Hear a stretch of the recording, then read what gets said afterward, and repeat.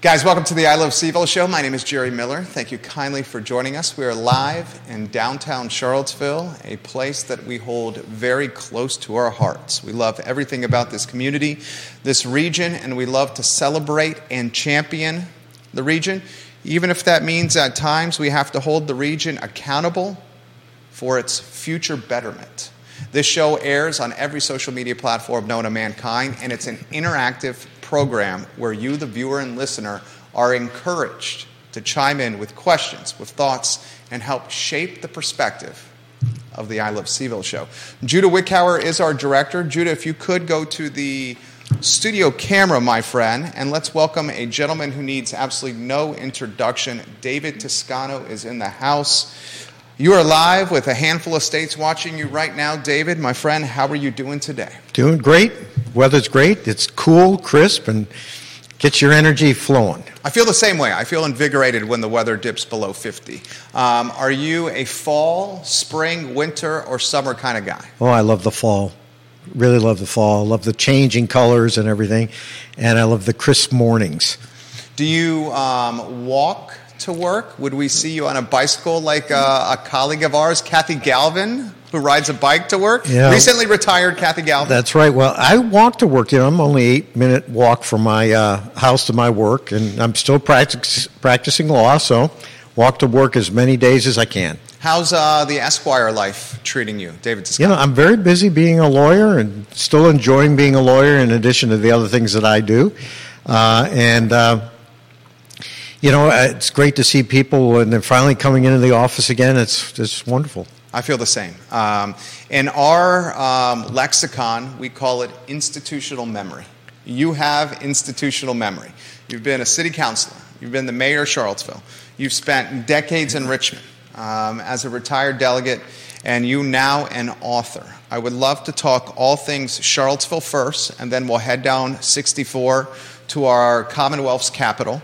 First, an open-ended question, your State of the Union for Charlottesville, Virginia. Well, I think Charlottesville is still very strong, partly because of the strength of the university and brings so much diversity to the community, brings intellectual firepower here. We have our challenges. They're not as acute as some other places, even though sometimes they feel that way. But there's a lot to recommend Charlottesville, and if we can put our heads together and solve some of the problems that we're now experiencing, I think we'll be even better. Let's you know the movie Back to the Future? I do. We're going to hop in a DeLorean. We're going to use the flux capacitor and Doc Brown's intellect, and you and I are going to jump back to a time when you were on the dais and you were the mayor. Let's say the circumstances of today are alive and present, and we have a number of circumstances we have to address in Charlottesville, but you have the influence of a councilor and that of a mayor. What would be the first path of attack you would pursue? Well, I think they're doing some of the things that they really have to do now, and that is to think about the future of the city in terms of its density and how it's going to grow. Because one of the things that I experienced when I was mayor is that we were feeling this pinch on our social services department. We were a community that seemed to be aging faster, that seemed to have higher levels of poverty, and we were not in a position where we could annex land so we could bring in tax revenues to help support the needs that people had. And at the time, we had considered giving up our charter and becoming part of Albemarle County. It was a process called reversion. And for me, it always came down to this. Either you were going to have to cut your budget dramatically, or you were going to have to revert to become part of Albemarle County, or you were going to have to grow economically. And that meant growing with trying to recruit tech industries into Charlottesville, trying to grow up rather than out. And they're experiencing some of the similar kind of pressures. They're doing a lot on the rezoning issue in Charlottesville. I think as a result, we're going to get more density in the city. I think that's a good thing if we have the density in the right places and that there's just not density everywhere. And I think that's going to help us for the future in terms of our housing capacity and more opportunities to have different people with different incomes be able to get different kinds of housing. So can I call you an upzoning advocate? I'm generally an upzoning advocate, but I think what's happened is that the original draft of this was so draconian that it seemed to affect so many different places without figuring out the nuances block by block. And when you upzone, you really have to think about those things. You can't just say, we're going to upzone and then take all the parking away. That doesn't make any sense. You can't just say, we're going to upzone on this corner even though the transportation infrastructure is not there to handle it. You can't just say, let's upzone here when we don't have the transit facilities to handle it. So I think they're trying to refine the process now and make sure what they come up with is not going to, shall we say, destroy the city in order to save it. Viewers and listeners, you can ask the retired delegate, the former mayor, some questions. They're coming in fast and furious. Vanessa Parkhill in Earlysville, hello. A fellow Esquire, John Blair, watching in Stanton right now. Oh, John. Bill McChesney says, why could we not elect intellectual firepower that does not require consultants for nearly every decision made? Please ask David to pontificate on consultants and spending money like this. Well, it was an issue when I was on the council, too, and I think there were too many consultants. I think there are some things that are so complicated and require fresh eyes to look at something that you want to hire consultants. But you can't be beholden to consultants because you are your own unique community, and they can't hope to understand it as well as you do. Now, I'm not as close to it as I used to be. I do know there have been a lot of expenditures on consultants, but I couldn't tell you exactly what shouldn't have been spent where, because I'm not party to those kinds of discussions that are going on in the City Hall chambers right now. This question from Grayson, who's watching right down the road in North Downtown. Mr. Toscano mentions reversion. How close was the city to actually assimilating into Albemarle County, assimilating my word right there? Yeah, well, it was pretty close. I think at one point there were probably 3 votes in favor of reversion. And I think that over time we listened to the public. The public was telling us they had some problems with reversion. And in the end, we decided not to take it up. There was never a vote on it. So people like me eventually came to view reversion as not a good thing. I was concerned about our school division in Charlottesville being taken over by Albemarle County School Division, and they had different priorities than the Charlottesville city at the time. Now the community is much more in sync. The problems in Albemarle are very similar to the problems of Charlottesville in terms of the poverty population going to the public schools. So today, it might be a little bit easier. It would have been very difficult, I think, 25, 30 years ago. I'll throw this scenario that's playing out in real time. Data science school, funded by Jaffrey Woodruff, to the tune of a significant donation. I think, frankly, Jaffrey's had more contribution to the University of Virginia than anyone in history except for Thomas Jefferson. About $180 million in donations there. That's going to create, say, 2,000 to 3,000 additional people with bags of money coming to Charlottesville. Paul Manning has funded the biotech school, Paul and his beautiful bride. $100 million donation from Mr. Manning. University of Virginia is already on record that that's going to create 3,000, 4,000 incremental citizens here. They're going to expand enrollment, and they're going to hire more people to service expanded enrollment. Furthermore, we know $11 billion invested into Louisa County by Amazon. I think we could see an additional 8,000 to 10,000 incremental citizens to the Charlottesville metro area within the 5 to 7 year time frame. I want to start open-ended first for you. That many people with big sacks of money coming to this area, what do you see happening? And lots of cars. And that's why density seems to be something that's worth pursuing, because there's not enough housing in Charlottesville to house them all. And if it's not here, they're going to go out in the counties, into the rural areas. That creates more pressure on the transportation infrastructure. It gobbles up more land. Part of the reason why this community is so attractive is that we have a vibrant city center and a beautiful rural countryside. and we don't want to give up either one. So you have to find a way to grow up rather than out. And you're going to have more pressure on the housing market with more people coming in. So you have to build more units. That's part of supply and demand. That's going to help with the affordable housing problem. Liz Nottingham giving you some props right now on LinkedIn. Viewers and listeners ask questions. Ginny Hu watching on Twitter. 6 states watching David Toscano on the program today. What do you make of this Market Street Park situation? You know, I've got a lot of concerns about it. I think a lot of people sort of saw this as coming out of nowhere. And it's not like we haven't had a homelessness or an unhoused community problem in the past. And it's not as if the businesses in the downtown area haven't been talking about this for a long time. But to all of a sudden start to locate everybody in the park has got folks upset because they don't see an end game. And I think that the city manager the other day said that they're putting together a plan, but clearly tents in the park are not a plan. And people want to know, they want to know, for example, if there were so many people sleeping on the mall at night, how many are sleeping there now that you have tents in the park? If we have a need for several hundred beds for a night, I guess there are several hundred homeless or unhoused people in the community, how are they going to be served? Mayor Snook said it's going to cost money, and he's absolutely right. You're going to have to build some more temporary shelters. That's what a lot of other places have done. And you can't solve this problem without temporary shelters. You can't solve the problem without some kind of wraparound services to provide people who have some mental health issues. And not all unhoused people have mental health issues, by the way.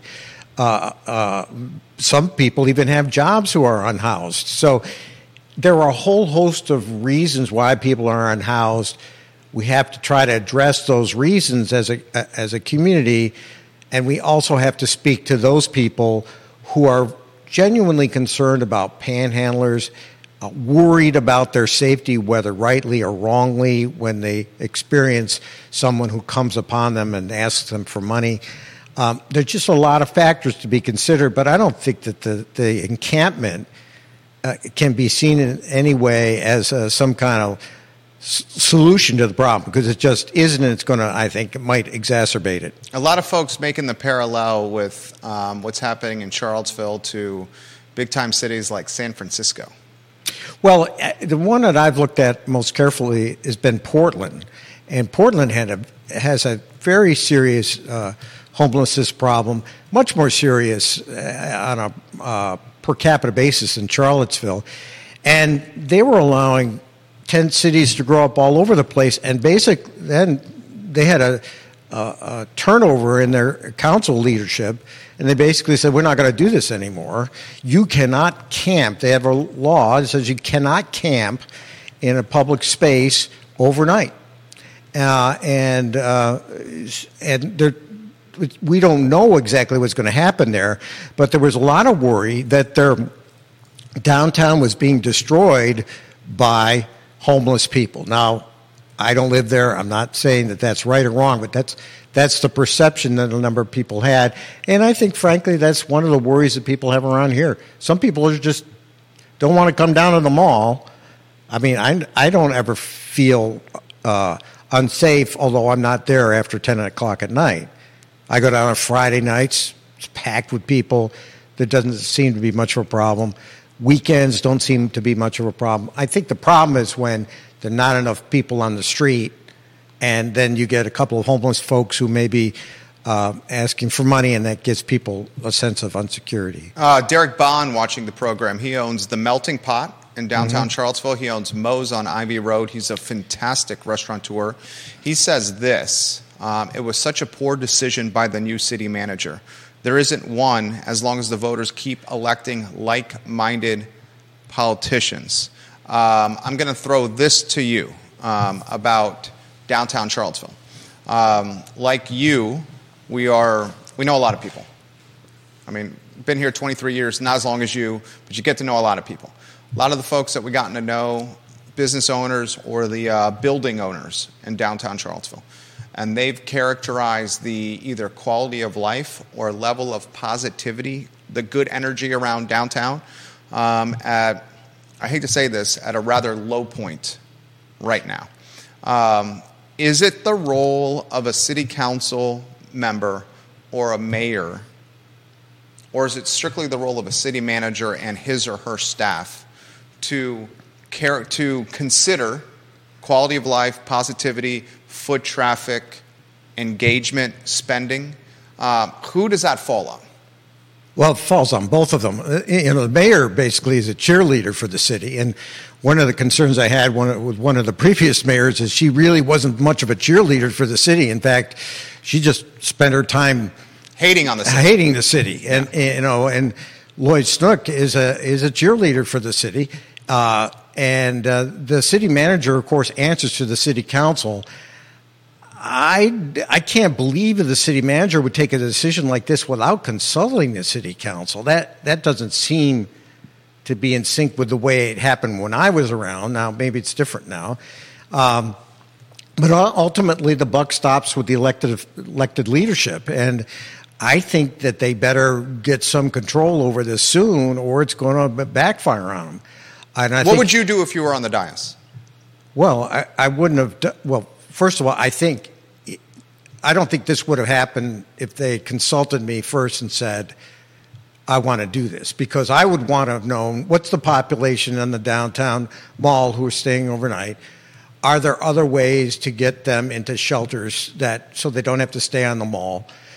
If we were going to do something that would try to get them off the mall, I'd be looking at a number of alternatives. Maybe the park would be one, but I would want to have data to empirically assess whether it's having the impact that I would want it to have. I don't know where people get the tents to stay on in the park. My wife asked me that question. I don't know where they come from, because some of those tents are expensive, are pretty nice. You know? Yeah. And I don't think we should. I don't want to be heartless about this, because it's getting cold out there. You do want some shelter, and you do want some safety for folks who have this issue.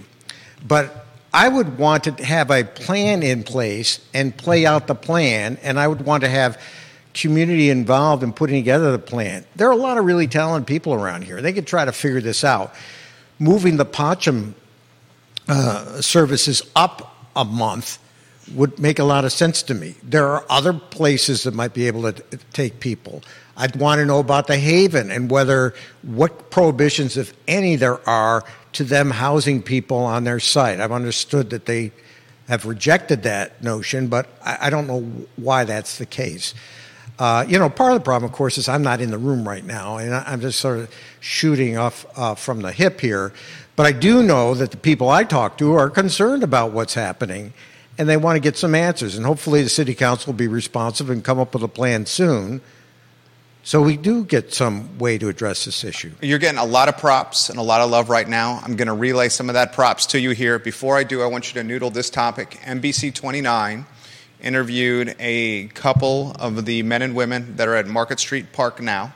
Right. And the men and women that are in Market Street Park now that are sleeping in the tents are now insisting that the city provide them with porta potties, running water, and electricity in the park. Now, I'll throw that to you here. They're literally demanding that the city providing porta potties, running water, and electricity in the park. John Blair, for you, says, many thanks to Delegate Toscano's service. The foresight of he and others to focus on economic development efforts to attract tech companies to Charlottesville was a major decision that protected the city's future economic prosperity. Charlottesville in the late 90s was truly struggling from an economic development perspective. Delegate Toscano and others did a fantastic job to change this turn of events or this course of action. I would like to talk economic development with you, but I want to talk the park now, asking for, you're talking about utilities here. We're talking about utilities in the park. You have to have sanitation. I don't know about electricity, running water. all those things. I mean, I don't know what happens when people have to relieve themselves and they're in the park. You know, maybe there should be a porta potty, at least for a short period of time. But you do not. The more services you put into that park, the more difficult it is to be able to move people once it happens. And that's not a good solution here because, you know, there were enough problems having people have access to the parks anyway without this going on. I mean, most of the people I know don't walk through Market Street Park or the park by the Albemarle County Circuit Court because they're afraid of being accosted by someone who they don't understand or they got some concerns about. So why make it worse? The parks are supposed to be for all the people. You know, you don't go into Central Park and feel like you're going to be accosted all the time because you can see there are police around who are addressing folks who are homeless or might be panhandling in the park. So, yeah, I mean, the parks belong to all the people. They don't just belong to a subset. You got a TV station and a newspaper watching you. David Toscano on the program live as we speak. This comment comes in from Deep Throat, which is one of our favorite viewers and listeners. That's his moniker, Deep Throat. He says, can you ask David Toscano a possibly impertinent question? Why don't we have candidates of his quality anymore? Is the political culture simply too toxic? What can we do to make it less toxic to have candidates of David Toscano's pedigree? That's a good question. Yeah, there are a lot of people who could do what I've done in the past, and there are a lot of people in the community who can serve, and there are a lot of good people already in public office at all levels. Part, I think, of the problem is that every little wart or blemish of a person who otherwise makes really good decisions is exaggerated because of the power of social media. I think we sort of have to take a step back and sort of give people more the benefit of the doubt. I think we have to be more open to listening to other points of view and really hearing what people's perspectives are. Sometimes I don't think there's enough of it. And I think that, have to do a better job in being transparent about the decisions you make.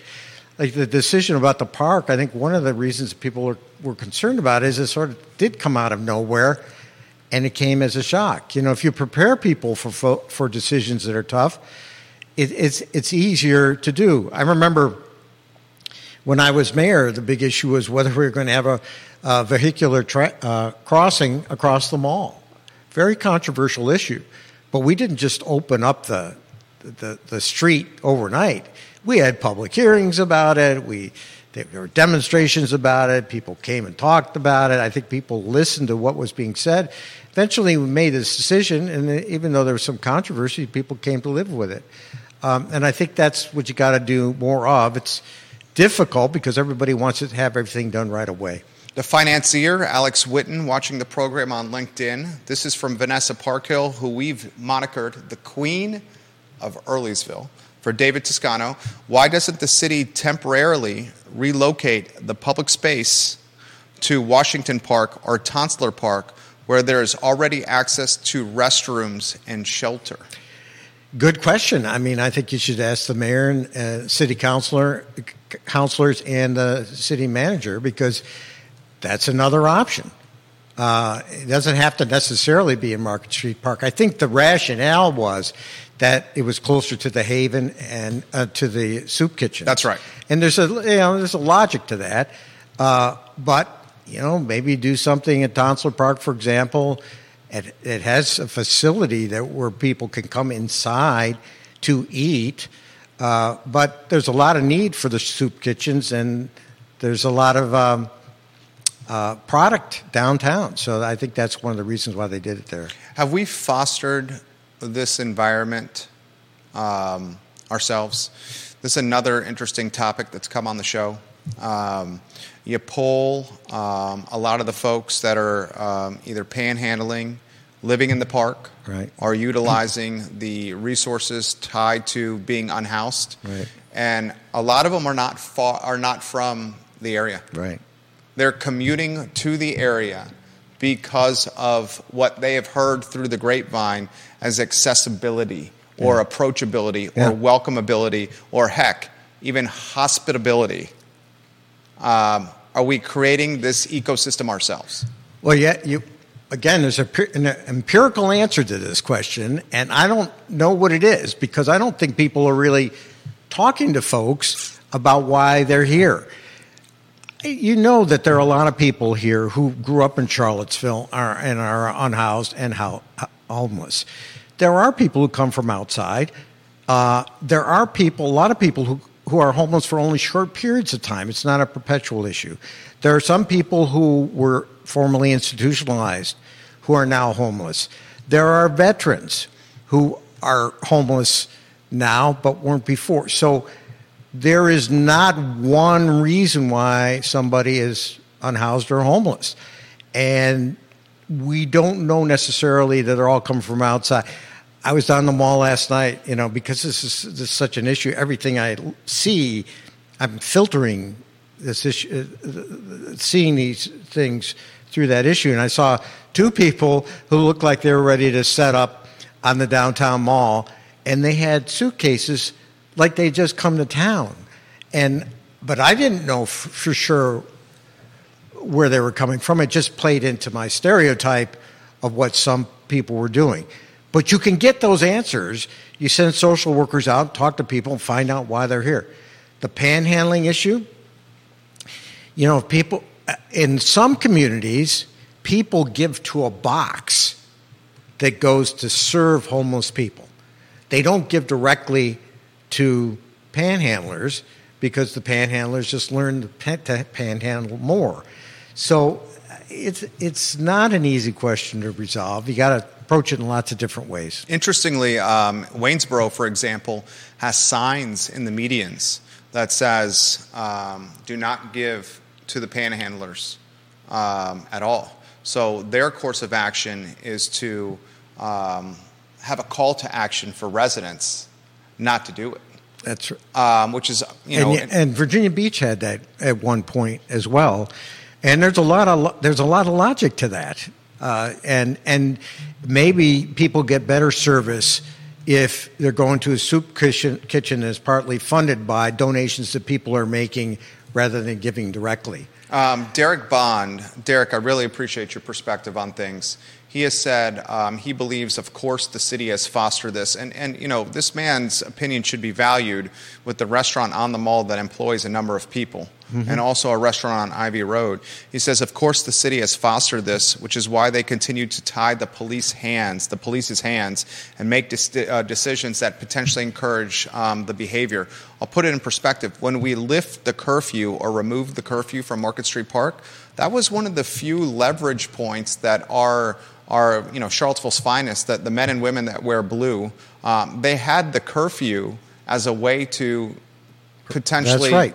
remove or keep the park a park and not a campground. That's right. You took away a tool, and there have been some questions about how involved the city police chief was in this and all, and I don't have the answers to that. But and the police, of course, they're very sensitive to the whole dynamic too. I mean, there was the accusation that somebody got kicked, and of course they looked carefully and they found that there was no inappropriate behavior. And I think we have this, and again, you talked earlier about the toxicity of things. We have this tendency to jump first and yell at somebody first before we find out the facts. And what that does is make people, they become hesitant about things that they ought to be doing as part of their job. And the police department is like that too. The police, if they have a choice between interacting with somebody who might be a problem and maybe not, if they're afraid that they're going to be accused of this, that, and the other thing, they might be inclined to step away and not do what we really need them to do. I think we have to sort of gear up as a community and say, there are bad apples in police departments to be sure, but most of these people are trying to do a good job. let's try to support them in doing a good job rather than always criticizing them. You said it better than I could. I 1,000% agree with literally what he just said right there. I'd like to bring this topic up. A number of people are asking this. The dynamic between city councilors, the city manager, and the police chief, and how the council acts from a conversation standpoint, an instruction standpoint, a unification standpoint, or are they truly hands-off with the city manager and the police chief? Well, it depends on the issue. If the politics are hot, they'll say, look, it's my hands off, the city manager runs the city, and the police chief runs the police. And, really, that's kind of the way it should be. It's the council that should set the policy, and then the city manager, the police chief, carry out the policy. The council can't be dipping into every decision that's being made by the manager or the police. That's part of the problem of the last council. You had people getting in the middle of this operational work of doing the city's business.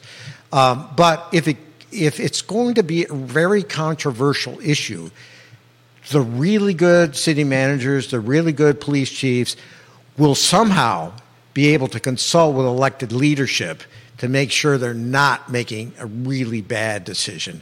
That's really kind of the way it works, even though, generally speaking, it's the council that should be the policy-setting operation, and the manager and the police chief, they carry out the policy.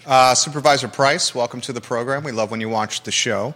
Katie Pearl, Carly Wagner, Chad Wood, Bill McChesney, Carol Thorpe, who founded the Tea Party here in Charlottesville, watching the program. Sarah Hill-Buchensky watching the program. I see viewers and listeners from 9 states watching us right now on the I Love CVille show. Supervisor Rutherford, welcome to the program. One of Nelson County's finest, Jesse Rutherford. This is a good one for you. What makes a good city manager?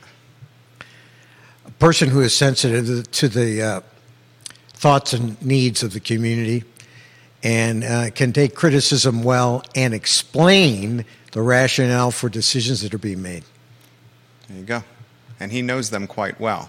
I've promised you not just Market Street Park, but a number of other topics. We'll get to Cree Deeds, Amy Lawfer, Katrina Carlson. We'll talk Richmond. We'll talk should politics be involved in school board races.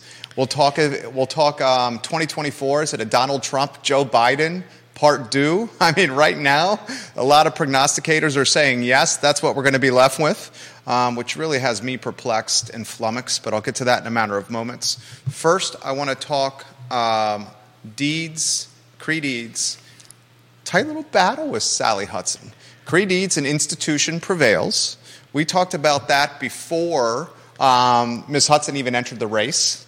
A little mudslinging involved there, especially from Sally's side when it came to Cree's, Mr. Deeds' voting record when it comes to guns. To the point where Mr. Deeds' daughter comes out and stands up for her father. Actually ran into Cree Deeds by the library a couple of days ago, late last week, I think on Friday. I'll start open-ended. I love talking politics with you because you're a junkie for this just like me. Cree Deeds, Sally Hudson, and what shook out. Did anything surprise you at all? Well, Sally Hudson really ran a wonderful campaign. I mean, to get as close as she did was pretty amazing. Now, she had unbelievable financial support. Sonia Smith.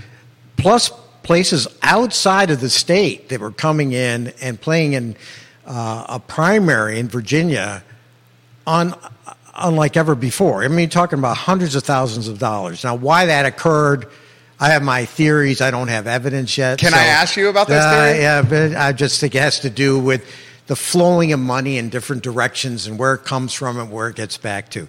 But I think the voters ultimately made a really good choice when they chose Senator Deeds mainly because he's got that seniority there in the Finance Committee and a conferee on the budget. Now, a conferee on the budget to this area makes a large difference because we're talking about the University of Virginia funding. We're talking about schools funding. Those are the two things that really energize this community. And to have somebody in the room making those final decisions is really, really important.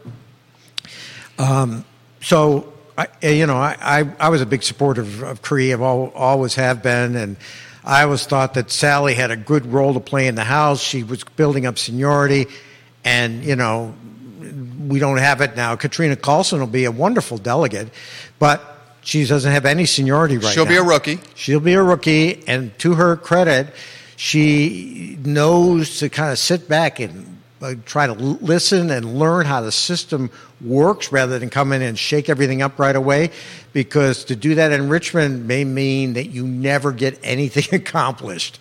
So I think she'll be very good. I think Amy Laufer looks like she will win that seat. Oh, she's going to dominate. Yeah.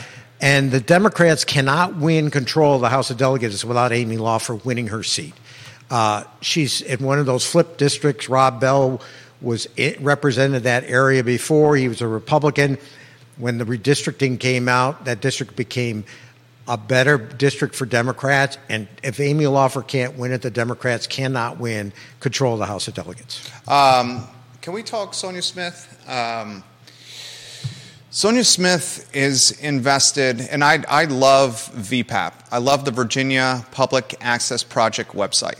I love politics. I love data. Like, here's a piece of data that was just sent in by one of our most brilliant viewers and listeners. According to HUD, the homelessness count in 2007 in the Charlottesville area was 267. Now, according to HUD, the homelessness count in 2022 was 265. So it's the exact same number from 2007 to 2022. That's from Deep Throat. And he loves data just as much as you and I do. And you see that around the country, too. I mean, Portland had the same blip. They had attacked homelessness, and it went down. And then it just has started to go up again since the pandemic. We're seeing some of the same dynamic in Charlottesville. It's just not the absolute numbers are not as high.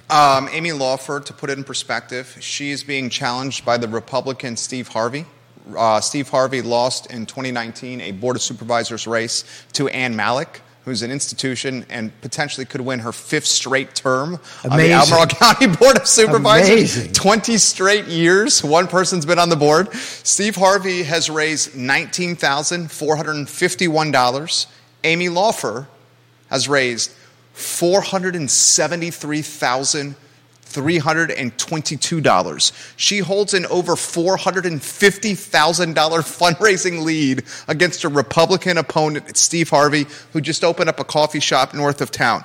Can we talk, and I'll let you go anywhere you want to go here, the impact of Sonia Smith, her husband's PAC, on political races. Sonia Smith has kicked $15,000 to Allison Spillman, who's running for the at-large seat in the Albemarle County School Board. $15,000, David. Anywhere you want to go on Sonia? Oh, boy. I mean, Sonia Smith is a real progressive, has very strong views about the role of women in politics, the importance of having women elected in politics, strong views on reproductive rights, on clean energy, and God love her, she puts her money where her mouth is. Now, sometimes I don't agree with decisions that get made, but then again, lots of people don't agree with me all the time about decisions that I would make. She invested heavily in Miss Hudson's campaign. Yeah, and she's invested all over the country. I mean, it's wonderful to use that wealth. Now, I think there should be campaign finance reforms, and I do think that we need to get some control over too much spending by individuals. Constitutionally, there are challenges with that, but I think the role of money in politics is just out of control. It's really out of control in Virginia because we have off-year elections. So we're one of the few games in town, and you see people pouring millions into these races. A delegate's race costs $2 million to run. What's wrong with that picture? And but every time you put bills in, I put in a bill just before I left just to limit it to $20,000, and I could not get it out of committee.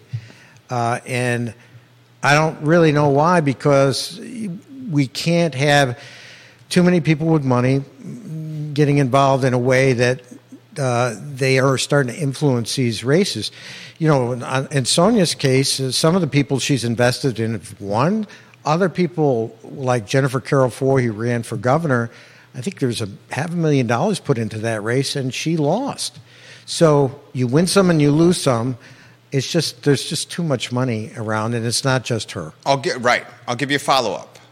Sonia Smith, husband Michael Bills, and his PAC, Clean Virginia. The totality of those entities, controlled essentially by one household, surpasses Dominion Electric's influences. I know in some campaign cycles. It is amazing. It's amazing, and again, and that's. These folks are great philanthropists in the community, too. I mean, Sonia Smith gives so much money to legal aid, to a lot of groups that really need it, and they couldn't do the work they do without those contributions. So we have to celebrate those. At the same time, they're not the only ones that are playing. I mean, you saw what Pilecki, I think his name was, somebody who doesn't live in Virginia, just gave $2 million to Glenn Youngkin to supposedly use on statewide races. That we can't tolerate either, and especially since they're out of state. Sonia Smith, we'll get off this topic. I'll throw this in myself. $10K to Nakia Walker and her push for mayor. She was Nakia Walker's #1 donor during Nakia Walker's successful run for city council. I want to talk about the Democratic Party and this current election cycle. In certain races, if you're blue, you win. We're going to see that with Laufer and her victory against Kellen Squire. In that particular race, we saw, which surprised me a little bit because they were both Democrats, and Ms. Laufer was at one time the head of the Democrats in Albemarle County, the chairwoman. What'd you make of the mailers where she's taking a paragraph or two, some would call it cherry picking, from a Kellen Squire blog post from years ago and using that as the foundation of what some would call maybe a mudslinging, smear, right, yeah. and mailers to households? Would you Democrats against Democrats there? Yeah, and I think it's a product of the time. There's too much negative campaigning going on. I was when I ran, I was fortunate that I didn't really ever have a close race except my first one, and I didn't really have to resort to those kinds of things. You know, you'd like to say you wouldn't do it. I know when I was Democratic leader, there were mailers that we saw from candidates of our party that were going to be sent out that we nixed because either we thought they were illegal or we thought that they were inappropriate. And it's incumbent upon leaders to step up and say, I'm not going to do this sort of thing. And that's the only way we're going to get control of that. But when you have these consultants saying to you, this is the only way you can win, it really creates a moral dilemma for you because your heart may be saying, no, I don't want to do this. But these people with the statistics here are saying this is the only way you win. Then you got a choice to make. Are you going to lose graciously, or are you going to win by really going after someone in a way that might further polarize the community? And, and we're seeing it all around the country. Everywhere. Our politics have become nationalized. You wanted to talk about school board races. Right. I don't care if Meg Bryce's father was Antonin Scalia. I don't care. But frankly, that's the only thing I found out about her during this race. And the fact that she doesn't have any kids in public schools. But I don't really know very much about her views about public schools, and I think that's a tragedy. But people are now starting to look at, do you have a D next to your name or do you have an R? And they will vote based just on the D or just on the R, and as a result, we get more polarization because we're not really looking carefully at what people are saying. We've created these tribes that we're all in now, and I'm guilty of it too, and they're making compromise more difficult. What you've brought up the school board. I'm so excited to talk about the school board, and you're 100% right. This is why I love talking with you. I love talking about politics with you. In the school board race, the at-large seat of Albemarle County, I mean, we talk about obscene amounts of money here. I'll look at VPAP while you're answering this question, and I'll give the viewers and listeners the total here. Quite confident it's over $100,000 for a school board race in totality, which is an astronomical amount of money, especially compared to like 2019, the previous elections. So I'll throw this to you here. You have a candidate in Allison Spillman who is an incredibly electable candidate. She has an impressive resume. She's choosing to run her campaign, however, in a smoke and mirror tactics by utilizing Meg Scalia Bryce in the same way folks used to refer to Barack Obama as Barack Hussein Obama. Mm-hmm. Try to throw that middle name in there or that maiden in there to influence people. She's utilizing her campaign to smoke and mirror book banning when the candidate Bryce is not about book banning. And she's utilizing her campaign to really try to drive home the private school factor with their kids in private schools and not being in public schools like Spillman has. What happened to campaigning about the issues you believe in, standing by it, and then allowing the voting public to determine where their vote aligns? Right. Well, I think people should do that. I mean, the question for Meg Bryce would be, okay, you got, I don't know how many children in private schools. You're going to be elected to the public school board. Does the fact that your kids in private schools have any impact on way you look at public school policy? Do you think it does? I don't think it should, but I think it does, because if you don't have as much contact with the schools, you may not understand some of the issues that the schools face. But again, I haven't been close to that race at all, so I don't really know what's going on there totally.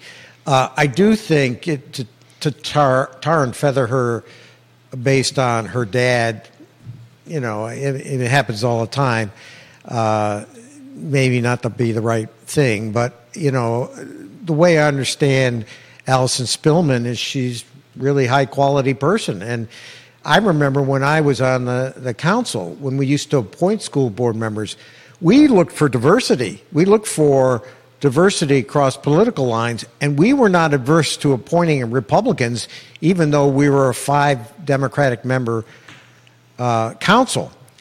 I think it's a tragedy what's happening around the country where some Republican states are trying to get people to run on either a Democratic or a Republican line for local school boards and further politicizing the schools. I think that's a mistake. So I don't think people should run with D's or R's next to their names. I 1,000% agree with that statement. I'll put this school board race in perspective, then we'll head to, we are less than 13 months away from electing a new president, which is an interesting proposition for this country. Meg Bryce, according to vpap.org, has raised $67,083. That's the current number on the VPAP website. Spillman, $59,037. We are talking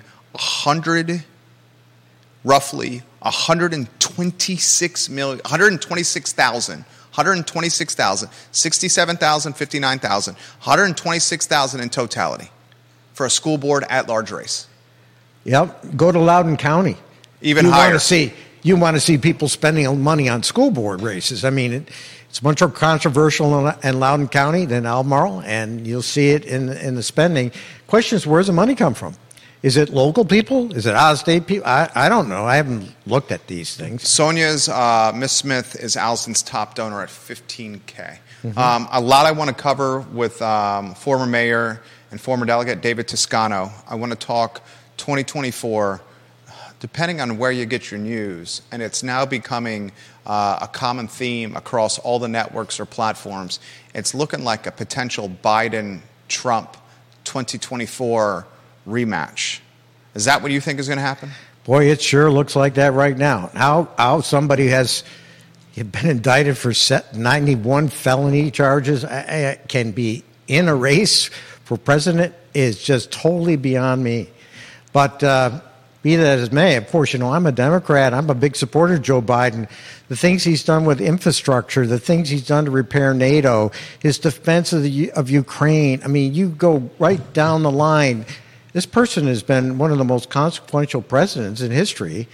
But he tends to be old. So people say they focus on his age and they're not focusing on what he's done. Has he done a good job? I think he's been a great president. I think he has restored some of the sense of that America is a respected entity around the world.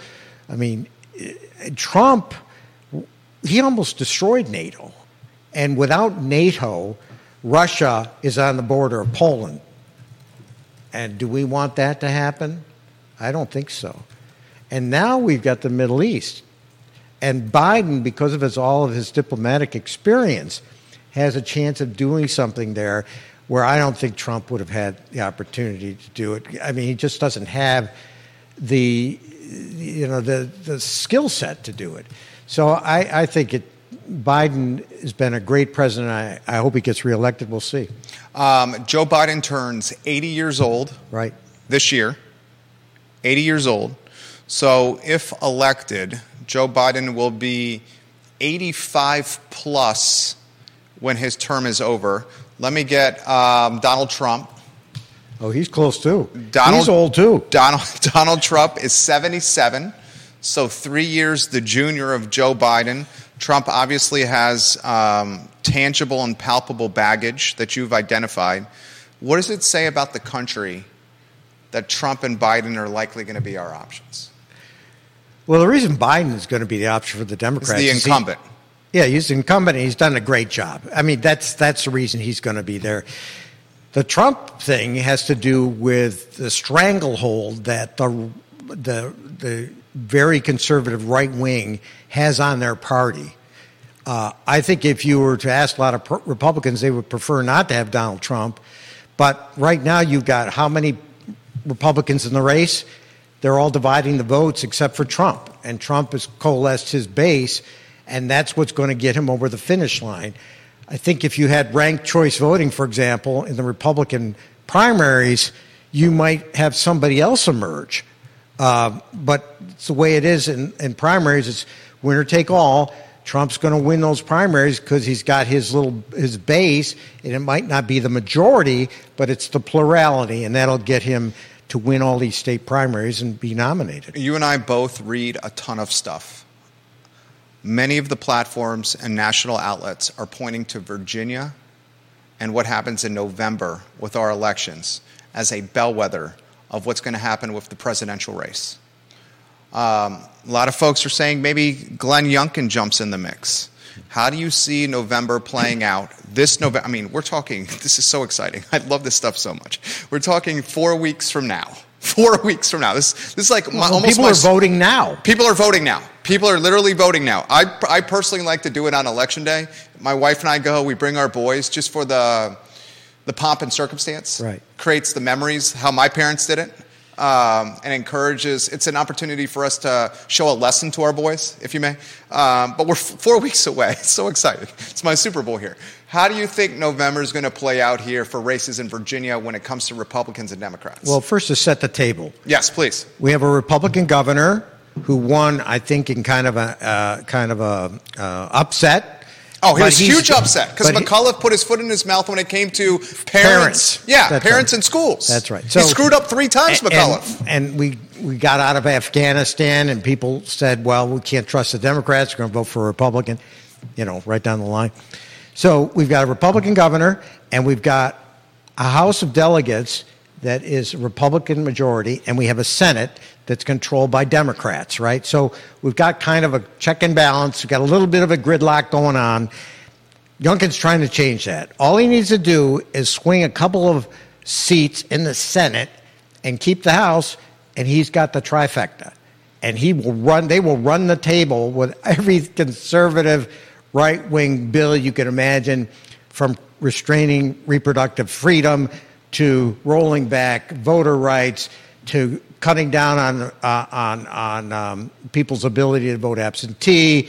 Marijuana, already doing that. Yeah, I don't know what they're going to do with that, but a whole host of energy policy, they will change the look of Virginia pretty dramatically. So there's a lot at stake. And people are watching Virginia because they're saying, well, here's Glenn Youngkin. He ran as a moderate, even though he really isn't one. And now he's got a chance to flip all the seats. And if he were to win, that would send a huge signal across the country that we're moving back to the right. I don't think that's going to happen. I think there's a very good chance that the Democrats keep control of the Senate. And I think there's a reasonable chance that the Democrats win back control of the House. Now, remember, this is the first election where the actual elected representatives did not draw the lines for the districts. They were drawn by the Supreme Court. So you've got a lot of different people in the mix, but it's not an incumbency protection program. You're going to get a lot of new people coming to Richmond, Republican and Democrat, after this election. But I do think that the maps look like they favor the Democrats a little bit in the House. It's going to be a close election. Around here, there's not much mystery. But in other places, Hampton Roads in Northern Virginia, you got a lot of people fighting, spending a lot of money, and they're going to win by 500 votes or so. So your crystal ball says the Dems retain the Senate, and the Dems take the House maybe by one vote. You think so? I think so. Wow, that would be interesting. Do you buy Virginia the Bellwether? Hey, I wrote a book. It's called Bellwether.